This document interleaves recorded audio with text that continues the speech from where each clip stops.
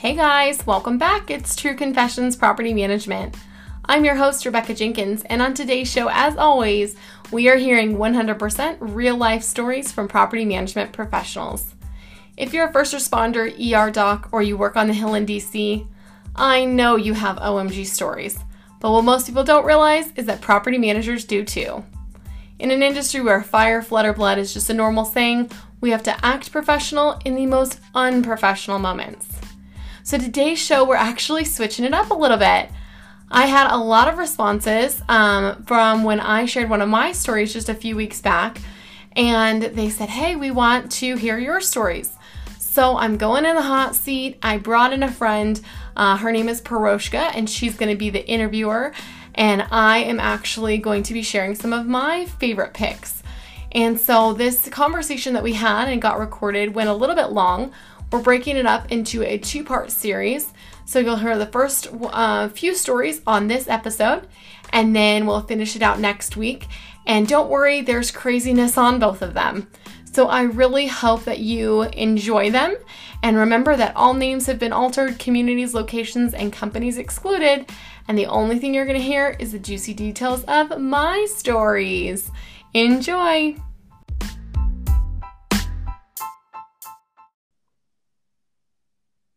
Hi, Rebecca.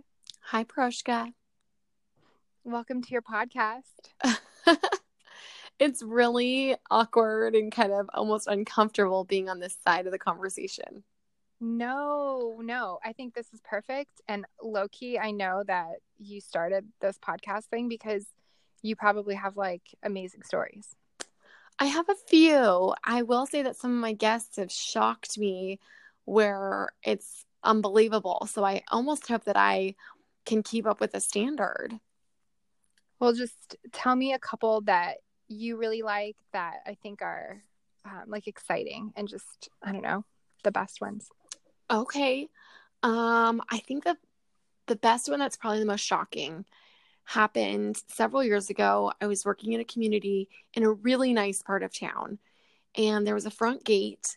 And so as cars would come in, they'd have to go down that gate and pass by this drive. And the office was there. So all the windows in the office faced out towards that street, that part of the parking lot. And one day I was sitting there talking to my assistant at the time. I was a property manager, and we were going over some kind of report or something. And all of a sudden you hear a little bit of sirens, and this minivan barrels into our community. The guy bails out and runs into our community, and the 4 cop cars that proceeded to follow him in all stopped, and the first 2 cops take off running after him, and the other ones draw their guns out. Actually, all of them had their guns out, but the other 2 had their guns out and had to kind of, I guess you'd call it clearing the vehicle, making sure there was no one else in there. And when the guy had come in, he was in such a rush, and I mean, he did have 4 cop cars following him, so probably not in the best state of mind. He had actually put it in reverse. So as these cops were kind of approaching it with their guns, the car started to move backwards and actually crashed into the cop car that was immediately behind him. Oh my God. And yeah, I was and all of that I just explained to you happened in 10 seconds. I mean, maximum. It was so fast. And I mean, we were just sitting there having a normal conversation in an office, and this all happened. Right. And so after that, so he's running around or what? So he ran into the community, and I turned to my assistant. I was like, one moment, please. And I walked around, and there was 3 or 4 exit points to the office. And as I was locking the doors to all of the office going into lockdown mode, I called my maintenance supervisor and put my maintenance team on lockdown so that they would stay wherever they were and not go out and about. And then I got back, and we had to close the blinds, and I sent out an e-blast to the residents saying, hey, we have a police situation at the front gate, and no big deal, but stay in your house. And then I called my RM and said, hey, this is what's going on. Here's the steps I've taken. and we're waiting for the police to tell us that we can, like the all clear. And I'll never forget that he just had the most basic response. He's like, okay, sounds like you got it covered. Let me know when it's cleared. And I'm like, remember thinking, this should not be normal. This should not just be a run of the mill kind of day. And it's just the stuff that we deal with. That was kind of like, well, at least it's not our problem. We don't have to deal with it. The cops do.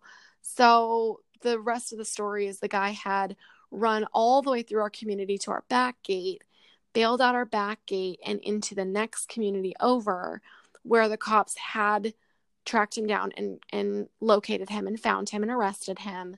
And the car was stolen. So he had stolen it. And I don't never know what happened with the charges or whatever, but he got arrested and left.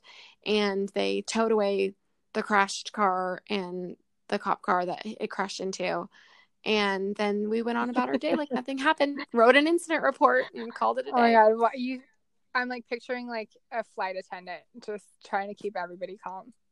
And like, it's fine. It's totally fine. Just come into the office. It's fine. I think the guns made me really nervous, but it all happens so fast that you just kind of go into a mode where you're like, okay, what do we need to do? And I was really worried about my maintenance too, because who knows whether they were out in the community or not. Right. And, we had an amazing team.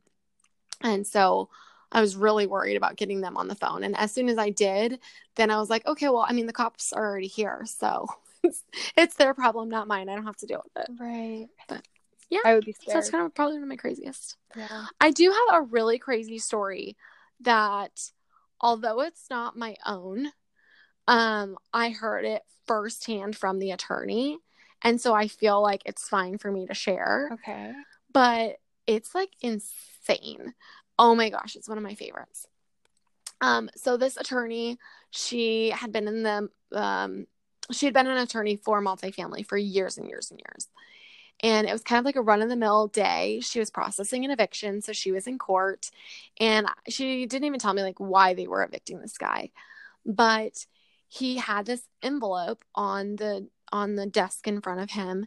And when they said, okay, well, you need to be out, like, yes, we're going to award this eviction, he screamed some obscenities and then threw this envelope at her, and out poured like hundreds of bed bugs. Oh my God. And so now she's like covered in bed bugs, which is absolutely terrifying and something that most property managers would dread if they ever had to deal with them. And luckily she knew really good vendors, so she called them and they told her how to like not get them tracked back to her house and steps she needed to do and not to get in her car. And so she was kind of covered as far as not having bed bugs infest her own home. But this guy who had thrown them at her, like, it had incited terror in a courtroom. Yeah. And it's a federal building. Yeah. And so she turned around because, of course, she was pissed, as I would be. And she got charges on him brought for an act of terror. Yeah. And because it was in a federal building, and like, it stuck. So this guy turned an eviction into a horrible, like, felony and craziness. Wow. Yes. Yeah. So I was kind of secretly, like, happy that she kind of stuck it to him, because who does that? Like, who takes an eviction to that extreme where the attorney that doesn't even have nothing to do? It's just someone that a property manager hired, and you're going to treat her like, oh my gosh, yeah, pissed me off. Keeping, like, bed bugs as pets. It's disgusting. Like, that's wild. It sounds like a comic book, like, evil guy, like, in the grossest way. Like, who keeps bed bugs as pets? And puts them in I don't even want to think about it. Like, what? Bed bugs are something we have to deal with, and so gross on every level. He collected them and put them in an envelope. Okay, I know that you know my husband, Matt, but this is why I don't go to movie theaters. I know that because I tried to go to theaters with you and you wouldn't go. I will not do it.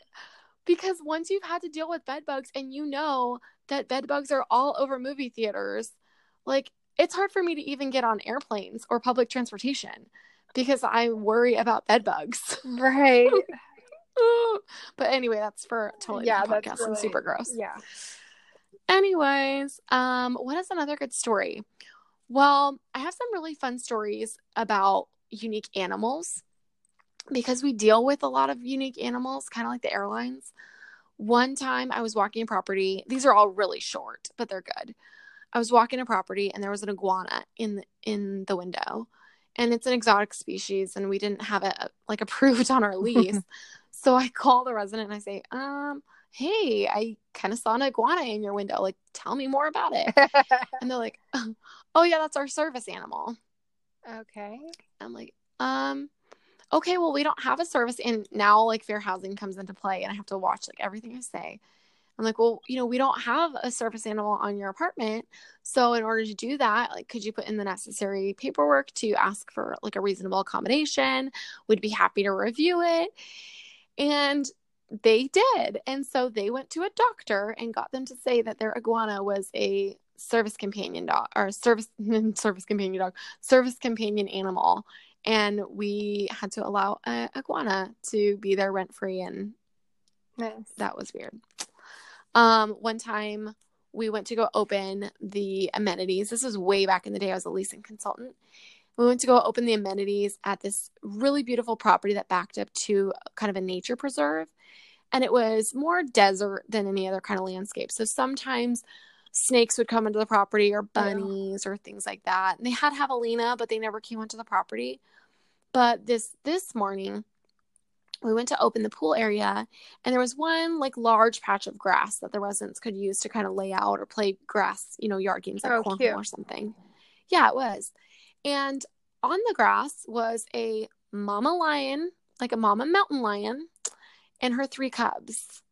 Wow. And we at first were like, oh my gosh, so cool. And then we realized we weren't at the zoo. This was a real wild mountain lion. And she was a mom with cubs, and we hightailed it back into the office and shut the pool for the day.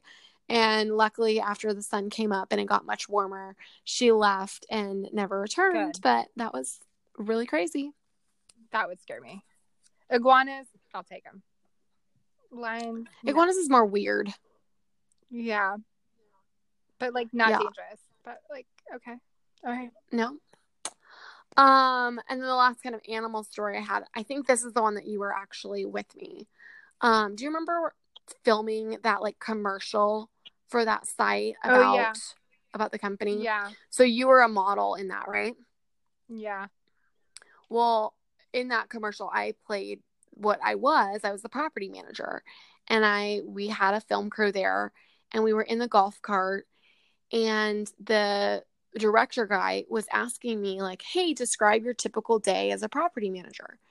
And I had just said, and I'm driving, kind of trying to talk and do this interview. It's kind of one of those like active scenes or whatever. And I'm like, what's so great about being a property manager is no 2 days is ever alike. You never know what you're going to expect to see. And every time you think that you've got it down, like something new comes along. And all of a sudden I see something in the parking lot. And so I slow down the golf cart and I park it. And in front of me, in the middle of the parking lot, is a turtle. Oh, yeah. And do you remember that? Yeah, it had like a red like stripe on it. Yeah, it wasn't like, this was in the desert. Like it was in an area, it was actually, I'll just say, it was in Arizona. And it's a desert area. And there's not turtles. It's not like it's like in Florida or something. Like I know Florida has alligators and turtles and whatever. But no, this was a very unusual spot to have a turtle. And the desert does have tortoises. And they can totally be outside. This was like someone's pet turtle that should have been in water. It was like an aquarium one. So we had to pick up, and it actually made the commercial, weirdly enough. It was in that film. And we had to pick up this turtle and go to a vacant unit, and it needed water. It needed to live like half in water. So, and we had to look all this up on the computer and put water in a tub. And what was really crazy is that we put up signs and sent out an e-blast and said like, hey, is anyone missing a turtle? We put up signs at the mailboxes, the front entryways. And no one claimed that turtle until like 4 or 5 days later. And it was their pet. It was a resident's pet. Took them long enough. And like, how did it get out of the apartment? your turtle does not open the door and like leave. Right. And it doesn't move quickly. It's not like you can open the door and all of a sudden it's like a cat and it sneaks out. Yeah, the turtle was like lost, like on this really long mission. Yes. Sweet. Yeah. So sweet.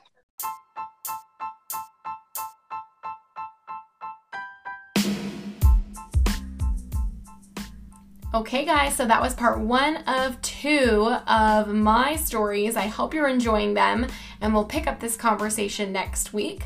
If you have your own outlandish property management stories, I'd love to hear them. Please visit my website, multifamilytrainer.com, and click on podcast and submit a contact form. I'll reach out to you, I'll hear some of your stories, and hopefully feature you on an upcoming podcast. That does it for episode number 10 of True Confessions Property Management. Hope you're enjoying it. Be sure to subscribe, leave a review, and until next time, I'm Rebecca Jenkins, the multifamily trainer, signing off. Have a wonderful week.